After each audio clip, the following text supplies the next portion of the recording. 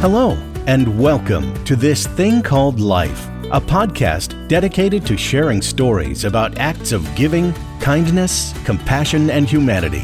Your host, Andy Johnson, will introduce you to powerful stories about organ, eye, and tissue donation from individuals, families, and healthcare teams whose experiences will inspire you and remind you that while life is hard, unpredictable, and imperfect, it's also beautiful. We are so happy you're here. Now, let's join the show. Happy New Year, everyone, and welcome to This Thing Called Life. I'm your host, Andy Johnson, and I want to thank you so much for listening. And again, I just want to wish everyone a happy and healthy New Year in 2023. This is our next episode in our series, The Donation Process from the Lens of the OPO. And in this series, we're exploring how the donation process works and the different departments and people involved within the Organ Procurement Organization, or the OPO. But before we begin, I want to just ask everyone to continue to pray for Damar Hamlin. He's the 24-year-old Buffalo Bills football player. And I just want to say to him and his family, the communities of Buffalo and Pittsburgh, where he's from, that Cincinnati is praying for you, number 3, and we will continue to pray for your healing. So with that, let's talk a little bit about our series. So far, we've talked to Erica Randall of Donation Support Services, which is where the donation process begins. And then we spoke with Christiane Adams, a donation coordinator, Jen Maloff, a family services coordinator, Ethan Fuqua, organ recovery specialist, and Michelle Myers, a tissue recovery tech, and then Sarah Kepf, quality systems manager. You can find those episodes on our website at lifepassiton.org or wherever you listen to your podcasts. Organ, eye, and tissue donation is deeply collaborative. We work with many different entities to facilitate this process. It takes a community comprised of hospitals and hospice staff where patients pass away, the transplant centers where organ transplants occur for patients who really are on the brink of death and need life-saving transplants, the OPO, who facilitates the recoveries, the United Network of Organ Sharing, or UNOS, which houses the transplant waiting list. Sometimes the coroner office is involved, depending on the manner of death. And then there's also the funeral home, who works closely with the OPO to ensure that everything is done in honor of the person who gave the gift of life for their service. But the root of everything, the beginning and the end of this process, is about the person who designated themselves to be a donor or their family who made the decision. This life-saving and life-changing gift begins with yes. So the purpose of this series, as you've heard me say before, is really twofold. We want to explain more about the OPO, our role and the functionality, so that you can understand how the gifts of organ, eye, and tissue donation come to be, and really all of the intricacies that are involved in that. And then also, if you're thinking about a career change, so much has happened in the last couple of years, and a lot of folks are thinking, wow, I really want to just give back in a more meaningful way through my work. This is a segment of healthcare that some people may not know about. And so we really want to open that up so that people can understand what it is we do, learn more about our donation, about organ donation, and how we truly serve the community. So with that, I'm going to welcome my next guest, who is Miss Katie Wright. Katie is a family aftercare coordinator. Hey, Katie, how are you? Good. How are you? I'm doing good. Thank you again for joining the show. Of course. And to talk about, what family aftercare does kind of in this donation value chain. So why don't we start with, how long have you been with Life Center? It'll be 9 years next month. Oh, wow. Yeah. You're a long timer, long Yes. hauler, like many of us. Mm-hmm. Yeah. So what led you to begin working at Life Center? So my brother was listed on the long transplant waiting list and passed away while he was waiting and went on to be a tissue donor. Mm-hmm.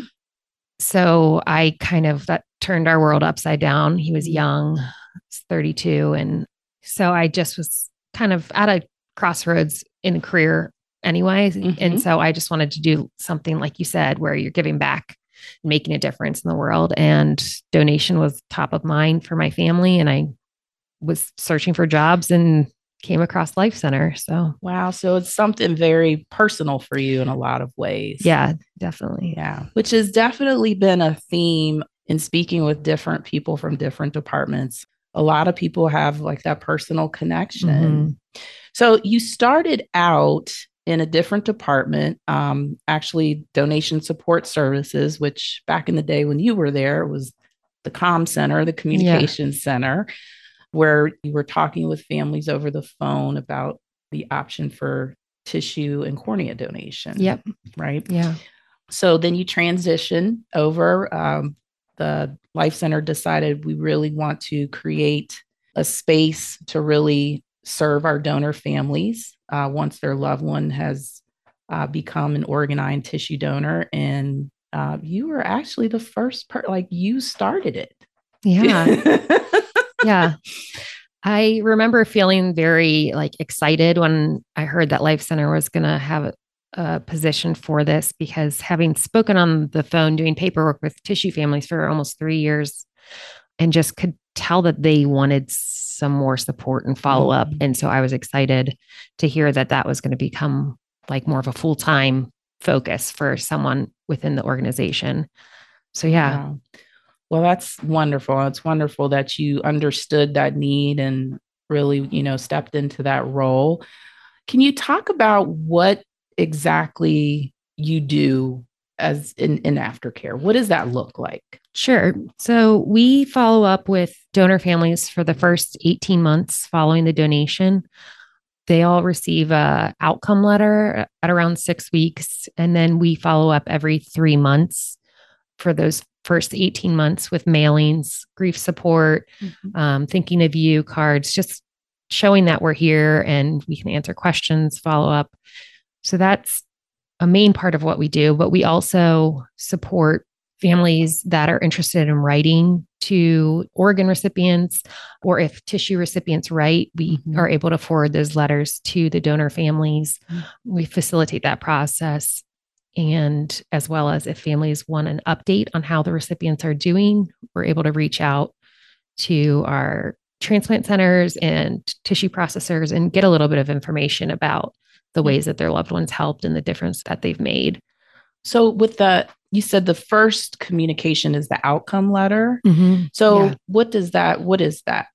So our family services coordinators send the outcome letters to the organ and organ tissue and donors, but we send the outcome letter to tissue and cornea donors. And that comes from our tissue director, just basically saying, thank you so much, and explaining that the tissue process is a little bit different from organ donation. Right. So their gifts actually go through a processing phase, and we wouldn't be able to get any specific like details about how many people or where those people were living, or that sort of injuries that they had, or that sort of thing, for typically 9 to 12 months. Right. So it's a little bit different from the outcome letter of the family services send out. Okay. Yeah.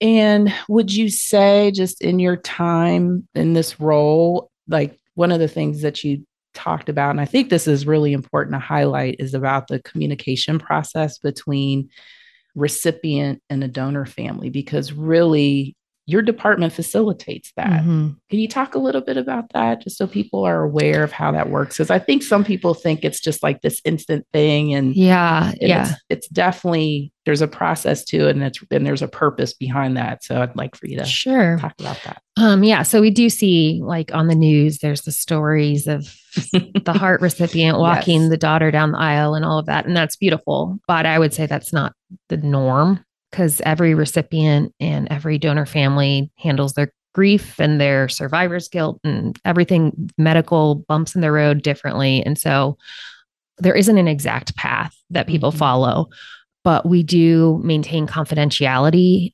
initially. Right. If both parties are interested, that's a different process and discussion. But basically, a recipient, an organ recipient or a tissue recipient, is able to mail a letter here to Life Center. And then we mailed the family a form saying, do you want the letter? Mm-hmm. And some families don't.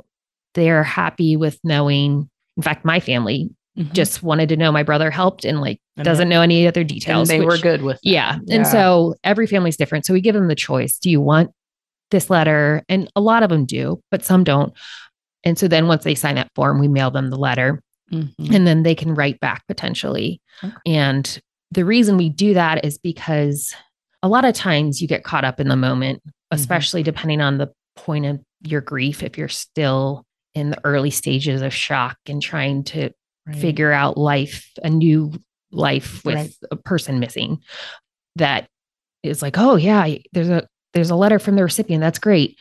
There's a lot of layers that go into it. Of the recipients can have bumps in the road. They can experience bouts of rejection or other medical issues that are going on, not related, but so sometimes donor families can get tied up in those emotional feelings of the recipient's health. And that's like another layer.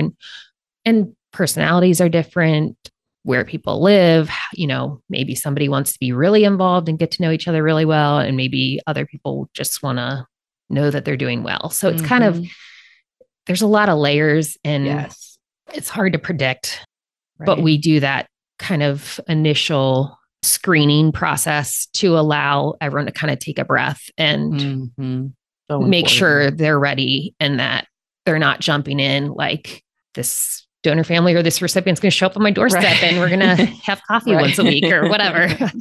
You definitely, I think that those measures are in place for a reason. And I think it's just worked very well over the years. Would you say you've seen an increase in communication, like people wanting to communicate with either the recipient or the donor family? Yeah, I feel like because of social media and things, people are much more interested or they're hearing more about donation and are wanting to write more. I do feel like there's definitely been an increase in correspondence just in the last 5 years since we started the program. Well, that's great. Yeah. That's great.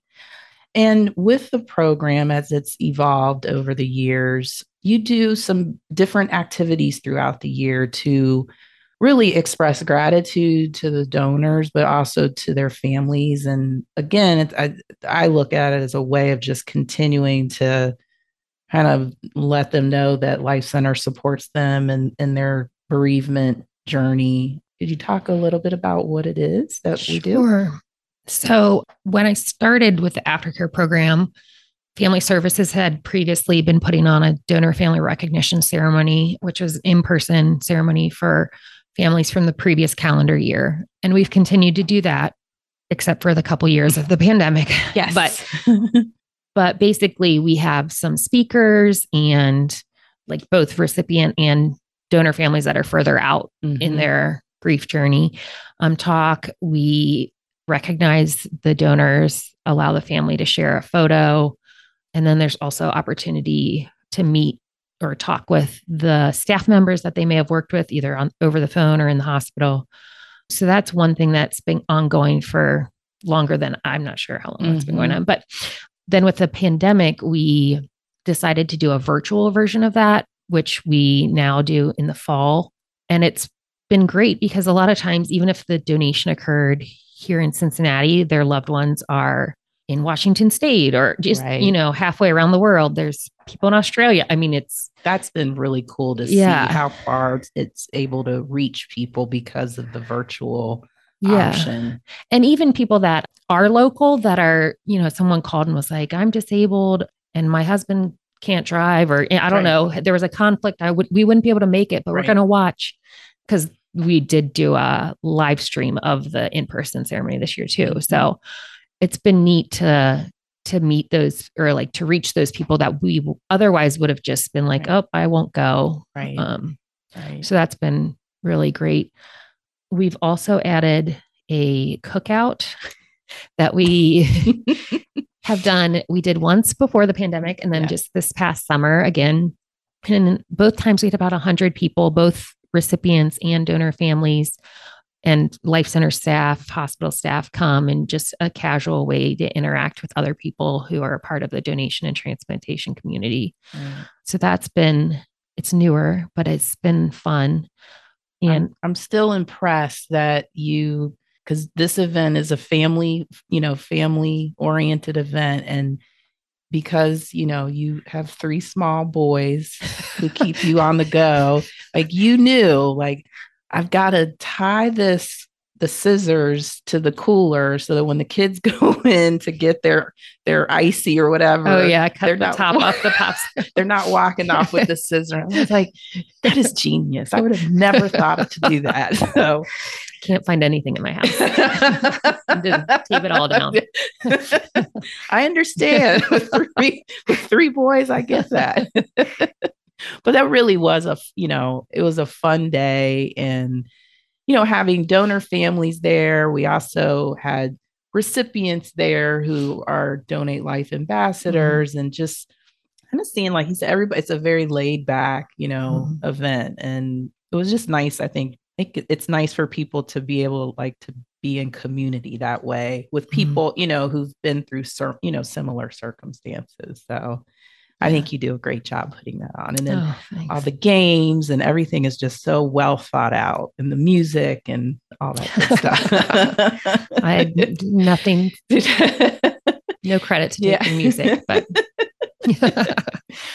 And so then we talk about the donor family recognition ceremony in person. Oh, the in-person that we have. So that's in April, typically for the previous calendar year.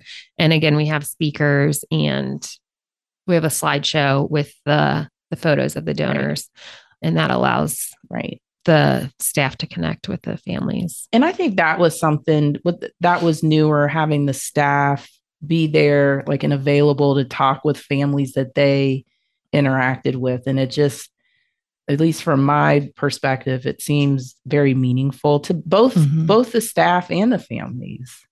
Yeah, I think from working in the DSS, you do feel connected after spending time on the phone with a family. And so getting to meet them, and you want to give them a hug over the phone that day, but you can't. So, just meeting them and putting a face to the name is really nice for our staff. I know for sure. Yeah. And then also each family gets kind of a small token or gift. Yeah. We have a sun catcher that is made actually by a local recycling company, which I think is cool because it's local. It's just made out of recycled glass, and it says "Forever Generous Through Donation." Yeah. Just something that families can have, and if they want, put up. And I think that's a really nice treasure for them to keep, and just, be able again to celebrate and remember the person in their life that was a donor. Yeah. And then also, so I'd like to talk about a couple years ago, the Donor Family Council was formed. Yeah. So I think it was the end of 2018. We had our first meeting, and it's about 13-ish people that have been through the donation process and are further in their grief journeys. And as we developed the aftercare program, they helped a lot with giving us feedback about what would be helpful, what isn't helpful, what is actually people mean well, but it's kind of hurtful. And so, they've been an amazing resource for us to bounce ideas off of. And the cookout actually came from them. So that was their idea. Yeah. So they help with events and ideas, and just are kind of a sounding board for us. We're so grateful for. Yeah, they've definitely just been so incredible in that way. And one of the big takeaways that always stays with me is them talking about the importance of people saying their loved one's name, because then that feels like, that they still are here. They, you know what I mean? It's just, they're not forgotten. Right. And I just thought, wow, that's really profound. One of the things that we've talked about as we talk about the grief journey, and we've done a couple episodes around grief. And I know obviously you're very much entrenched in just studying and learning, and you've been in this space for so long, but ways to honor your loved one. And I think, I'd love for you to talk about what your family does in honor of your brother, because you've been doing it for as long as I can remember. So 9 years. Yeah. Yeah. So my brother he was like one of those great, like everyone's like, oh, Pete Mosier, like he's so great, which is awesome, but also like I'm just a little sister. But I understand. I had that same scenario growing up. Yeah. I was Ellie's little sister. So I get it. But also it was like, yeah, I'm his little sister. Like that's awesome. So cool. He was like the kid that organized mission trips in high school, like to Mexico, and like did study abroad, clinical rotations in Guatemala. I don't even know where all he went. He was just like giving back and always looking to help people who were underserved or just could use some help. So he was big on service. And so my parents, my whole family, but I think it was a big way for my parents to grieve and recognize him, was that he died the first Saturday of December in 2013. So every year, that first Saturday of December, we do a service day where mostly my parents organize some service projects with organizations that are significant to our family and to Pete specifically. And people sign up and can help. So there are people that he's a physical therapist and he worked at Mount St. Joe as a professor. So there's like our family does it, our extended family. We both have big families. His wife as well has a large family, but also coworkers from like, I don't even know where. He was a physical therapist for a year or like whatever. They come out and do the projects. So we do like, we collect gifts for toy drives and bake brownies for the like homeless shelter, and a group of people put up Christmas trees in the homes of elderly people that they don't have family nearby and they wouldn't put up a Christmas tree on their own. So they go and visit the elders and decorate the tree with them. And how nice is that? Yeah. Sounds like Pete was a pretty spectacular individual. Yeah. Just the spirit of giving back and your family continuing to do that in his honor, I think is just beautiful. Yeah. So the department's been about 5 years now. How many families, how many people, like just through the different communications that you send out, and this, how many people do you think in a year's time that the department works with? It's hard to know exactly because like you said, the correspondence, it could be someone that it's like been 5 years and they're like, okay, I want to write a letter now, which is great. And we're happy to support them. So as far as like tracking that, we're working on getting a better system for that, but we're about continuous improvement. Yeah, we're always improving, and that's where we're improving next. But last year we sent out over 6,600 pieces of milestones. So the support letters, the follow-up, the anniversary cards. So some of those families got several of those milestones, but I would say, we're easily working with probably 1,000 different families each year, if not more. Wow. Yeah. That is amazing. And just that's touching so many lives, in a meaningful way, and kind of helping people navigate their grief. Right. And then we have our Path of Life in Mount Echo Park, which you named. Can publicly say that you came up with a name, and I thought it was fantastic. But that's also, I see that as another avenue or just way or just kind of sacred space where families can go. Can you talk a little bit about that? Yeah. So we planted 40 trees for our 40th anniversary in 2021. Yes. I can't believe it's already been 2 years almost. I know. At Mount Echo. And we have these biodegradable ribbons that we send to families. That's one of our milestones. We send to them and invite them to go to the park and tie it on a tree if they'd like. But we also offer for them to mail it back to Life Center, and our donor family council members each month take the ribbons and tie them and have a moment of silence. So again, there are people that are sending them from Texas or wherever that obviously aren't going to make a trip to tie a ribbon, but but yeah, that's been really meaningful, and we've gotten a good response. Every month we get a few Yeah. ribbons, and sometimes people choose to do it at their house too, like tie a Sure. ribbon on a special tree in their yard or, Right. whatever. But yeah, we also did on April 30th of this past year, we did a Donor Remembrance Day event at the park where we had the ribbons and people could walk around and tie them on. And again, kind of an informal event, but it was a nice way for people to connect with other donor families. And our Donor Family Council was there. And so they talked to several newer donor families. And yeah, it was just a special space. Yeah. Yeah. And I like that along the path, because there's this, paved or walking path, and we have the trees, but there's also different inspirational quotes and just, things that I think people will find uplifting. So I think that it's really just kind of evolving into, again, like a place where people can go and reflect and visit. And so I'm really happy that we have that. What would you say is the most rewarding part of what you do here each day at Life Center? I knew you were going to ask me that.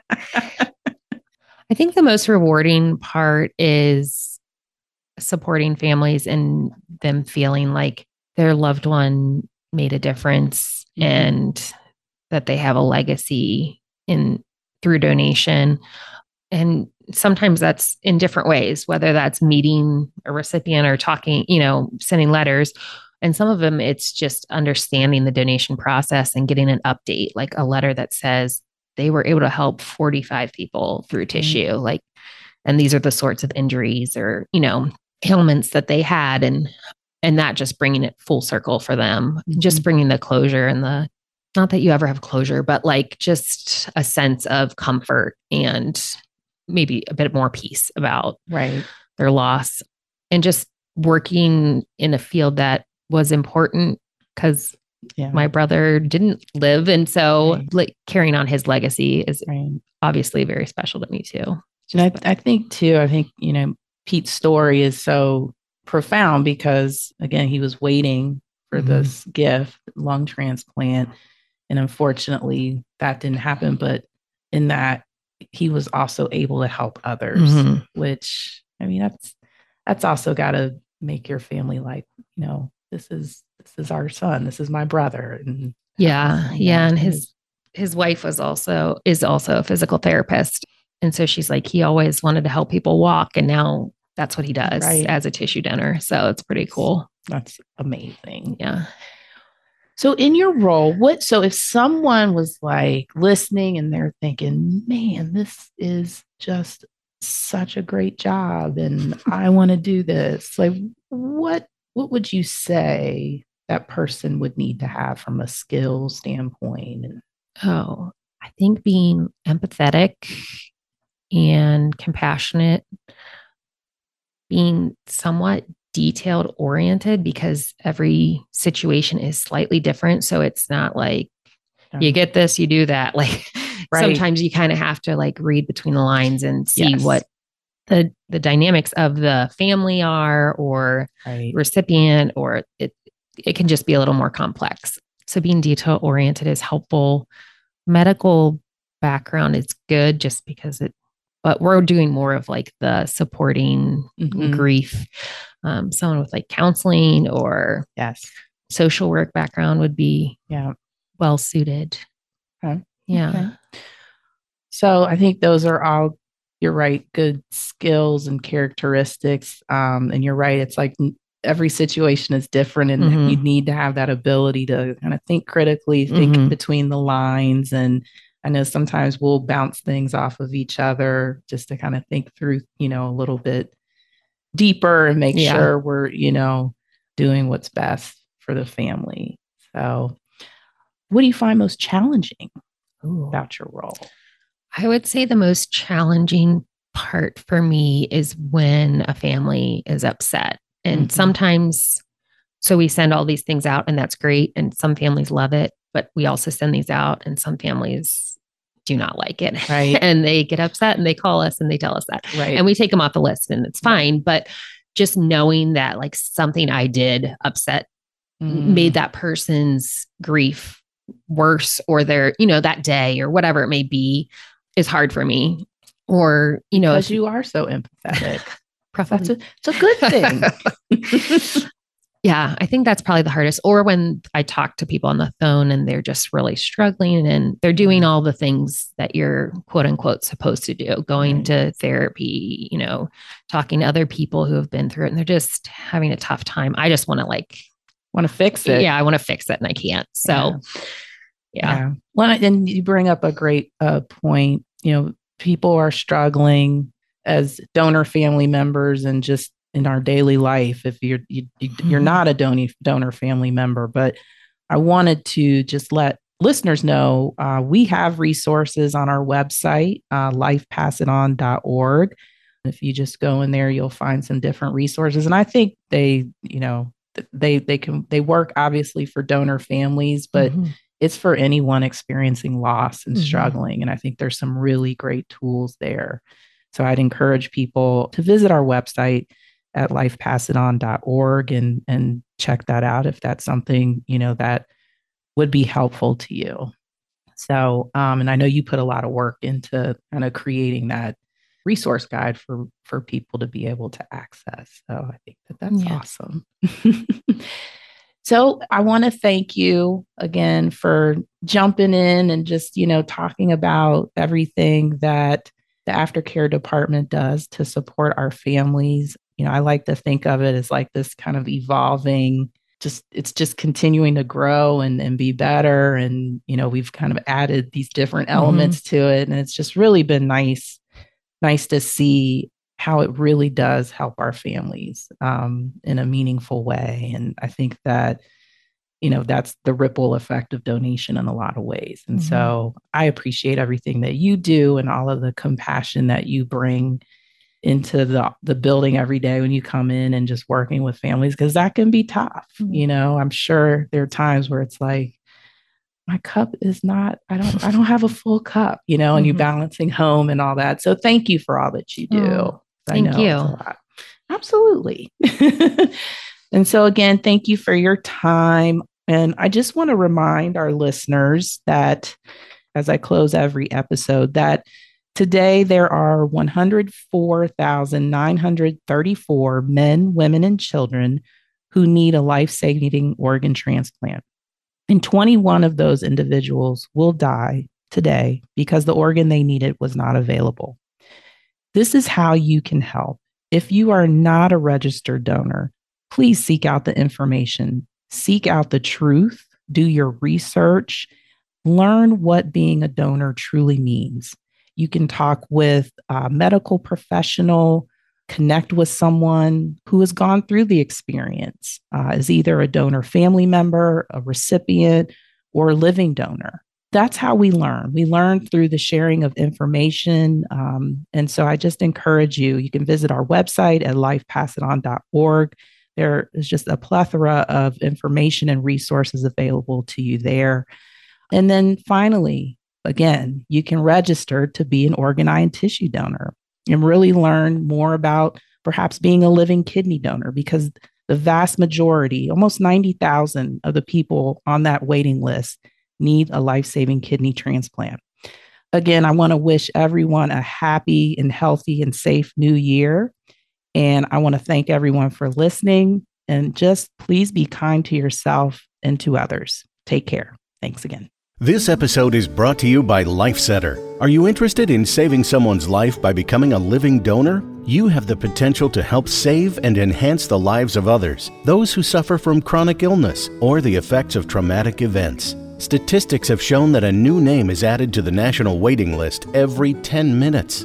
You have the opportunity to help others and save lives. You have the power to donate life. By offering a kidney or a portion of the liver, living donors offer their loved one or friend an alternative to waiting on the National Transplant Waiting List for an organ from a deceased donor.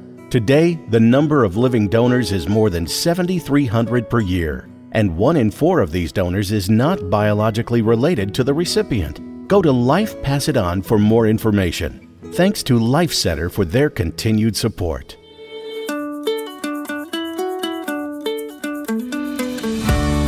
Thank you for listening to This Thing Called Life. Subscribe on iTunes or wherever you get your favorite podcast to make sure you get updates on all new episodes.